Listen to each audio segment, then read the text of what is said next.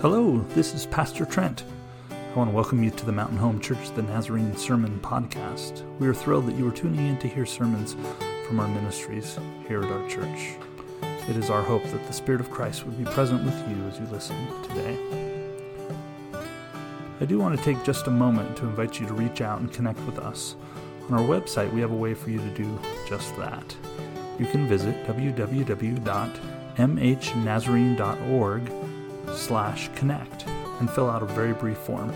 There's a spot to leave contact info, ask questions, and even to request prayer.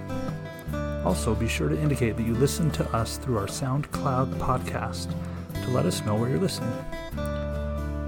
May the Lord be with you this day. Grace and peace to you.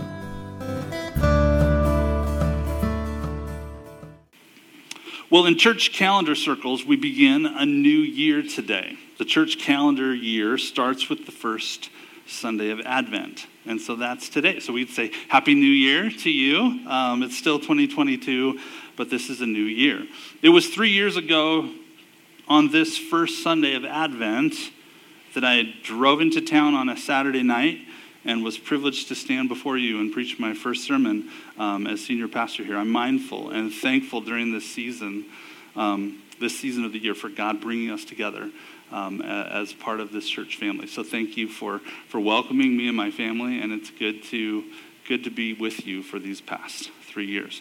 Last week, we extended the invitation for you to pick up our Advent devotional book. There's more copies out on the table there. If you want to journey with us through this season of Advent, I encourage you to pick up one of those Advent devotional books this morning titled, Let Us Adore Him. And there's no season like the Christmas season to remind ourselves of how worthy God is to be adored and to be worshiped. That first reading in the book starts today, and so I wanted to give you that reminder to pick up one of those books today. As we begin today, we're going to be reading from the book of Romans, chapter 13. So if you have your Bibles, you can open your Bibles to Romans chapter 13, or if you have devices that you point in that direction, you can do so at this time. In the season of Advent, we live with this, and the readings have already talked about this expectation for what's about to come, but also the realization that Christ is already with us. And so we kind of live in that tension. I think it's so important as we come upon Christmas to have that sense of expectation, to have that sense of longing, like joining with the nation of Israel in those expectant moments of the Messiah coming. And so as we travel through Advent, I encourage you to find ways to have both the celebration that Christ has come and is with us, but also to foster that sense of expectation and excitement for the coming of the Christ child. Today, as we read from Romans chapter 13, I'll start in verse 11 and read to the end from the Common English Bible. Out of reverence for the reading of God's word, I encourage those who are willing and able, would you please stand as we read together? A reading from Romans chapter 13. As you do all this, you know what time it is. The hour has already come for you to wake up from your sleep. Now our salvation is nearer than when we first had faith. The night is almost over, and the day is near. So let's get rid of the actions that belong to the darkness and put on the weapons of light. Let's behave appropriately as people who live in the day, not in partying and getting drunk, not in sleeping around in obscene behavior, not in fighting and obsession. Instead, dress yourself with the Lord Jesus Christ and don't plan to indulge your selfish desires. This is the word of God given to us, the people of God. We say thanks be to God. Please be seated.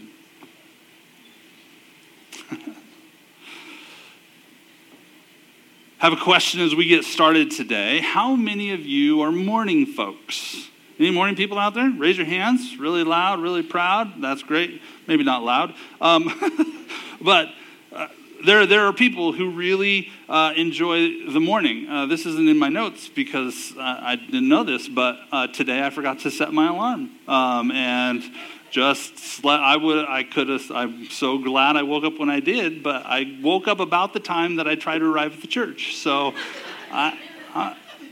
I'm feeling a little behind today. I'm definitely not a morning person. I know people who on a clock, their bodies wake them up in the morning. Some of you are that way. I don't know how that works. I just don't know how that works. Maybe I'll get there someday. I don't expect to. But I know there's a whole group of you, and I have admiration for you and respect for you who wake up on this, guided by some irreversible internal clock. You wake up before the sun. You grab that first cup of coffee in your favorite mug. You find a warm spot to face east and watch the beauty of the unveiling of the sunrise. Not everybody does that wakes up early, but some of you really enjoy that. Some of you love that. I will confess, this is not me. I'm the night owl. I will watch the sun set and then start to wake up and then stay up way too late, which is what causes me to sleep in too long. As I was doing some reading about our passage for today, one author, Cynthia Campbell, brought to mind just this idea of the passage of time. That in our culture and in our society, the passage of time has changed, especially in recent history. Time is more instantaneous now than it ever has been. She states that time has really morphed into something that's usually given in digital form. I want you to think about the ways that you check the time. Some of you have watches on your wrists. A lot of you have phones in your pockets. I know that for most phones, you kind of wake it up or somehow bring it to life, right? And what does it show you? It shows you some numbers. This is the time that it is right now. That the numbers are often displayed. Even some of our wall clocks and displays of time have turned into numbers instead of a clock of a face. In this instant, what is going on? What is happening right now? And in a lot of ways, I think this is beneficial. This past week, I've been kind of sucked into a certain obsession of mine that happens once every 4 years, a little soccer tournament called the World Cup. I don't know if any of you are soccer fans. It happens halfway around the world. And I can, at any time and in any moment, click a button and see what the score is. Click a button and fall. It's been a distraction this week, to be honest. But due to the instantaneous coverage that's available and reported around the world, I can know exactly what's happening and what's going on. And that's our time expectation of the world today, to know. It's created us, it's made us into very impatient people. Very high expectations of knowing what's going on right now. Campbell goes on to write and says this: something different happens when you see time displayed on a clock face. As the hands slowly move around the face of that clock, you not only see the moment as it passes, but you can also visualize both future and past. I think about how this more closely reflects how the passage of time would have been known and would have been understood in the time in which this passage was written. Think about the difference of watching a digital clock tick from 1 second to the next, saying, what time is it now? To the hand of a clock as it slowly moves around the dial. And the difference from that to watching the sun as it charts its course across the sky. That being the only true measure of time. And what's the start of that? The dawn. The dawn. As the colors in the skies begin to change and to warm from the night that had been so long and so cold. As we break in upon this season of Advent, as we light this first candle today, this is the dawn of a new day. This is the dawn of a new season. Here in this passage, as the writer writes to the church in Rome, we see a call to wake up from slumber, to wake up from our sleep. Advent is this weird space between the already the already being with Christ, the already knowing Christ and worshiping and following after him. And the not yet. And the not yet, that we enter into this waiting and expectation, that we understand the Messiah is coming. The one who will change all things is coming as a baby in the season of Christmas. And yet we're also in a season of waiting. We're also in a season of understanding that Christ is coming again. That Christ will return to this earth and come again. And I think there's such great value in this process, in this journey of entering into the waiting of Advent. It's the period of time in our year where we join with Israel, who had to pause and wait for the arrival of the promised Messiah. And unlike our instantaneous expectations, how long had the nation of Israel waited for the Messiah to come? How long had they longed and yearned? How long had they waited and watched and thought, maybe this is the person? Only to realize that yet again they were still waiting for their Messiah to come. With patience akin to watching the sundial move as the arc of the sun traces its path across the sky, the people of Israel waited for decades and decades and centuries for the coming of the promised Messiah.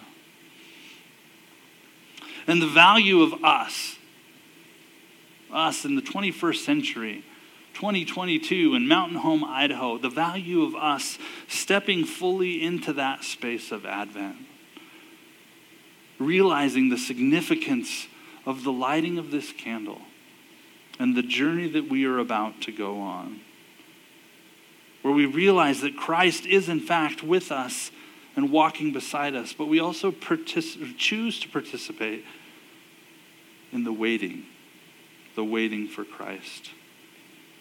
And the first place that we go is to this place of hopefulness that is so captured by this passage in Romans and illustrated by the breaking dawn of a new day.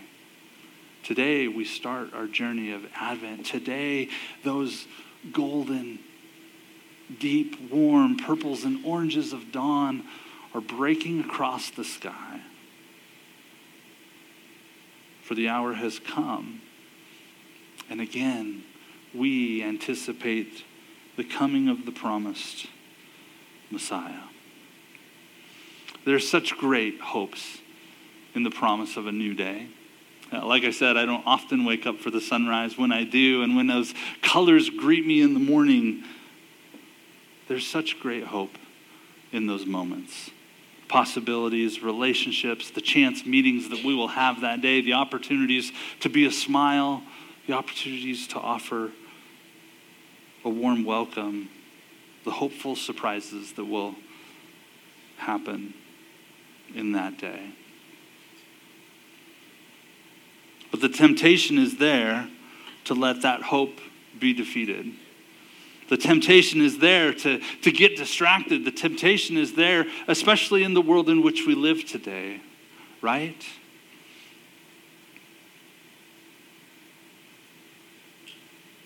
To let that hope get displaced, to let that hope take a back seat, and instead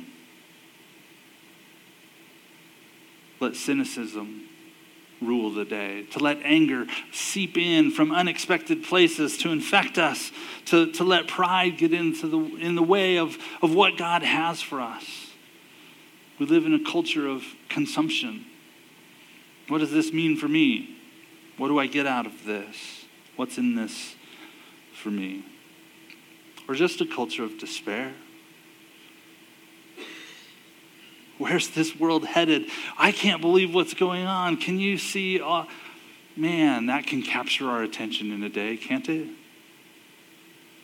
It can for me. all the things that are going wrong, all the things that I don't agree with, all the things that drive me crazy. The lighting of this candle upon this day is a call for Christ's church to understand that hope gets to win. Hope gets to win for the people of God, for the people who are passionate about following Jesus Christ. We don't deny these things are happening. We don't deny that the world is tough. We don't deny that sometimes it's difficult. But as I stare at that flame, as it flickers in the air currents of this room, I choose to say, today I intentionally choose hope. It's not a hope because I'm just naive. It's not a hope because I've got some master plan figured out. It's not a hope because I'm enough. It's hope because we wait with bated breath in anticipation of the coming of the Christ child. And that offers us hope. It's a hope that beats out darkness. It's a hope that pushes darkness away like the breaking of the dawn. The black, star-filled sky warms and is lit with color.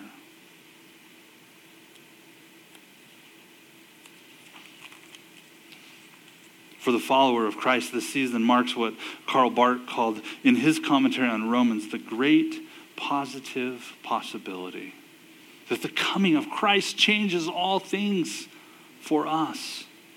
Just like dawn is this thin space between darkness that's transitioning into light, we live in this thin space between what was and what will be. If we can enter into that space of waiting that Advent creates for us, the what will be is the celebration of the arrival of the baby Jesus.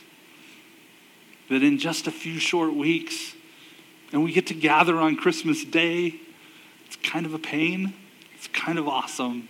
The people of God get to come together on the day that we celebrate Christmas Day. God comes to us in the form of a helpless, innocent child. And the writer of Romans lays it out for us. Don't be consumed by your appetites this season.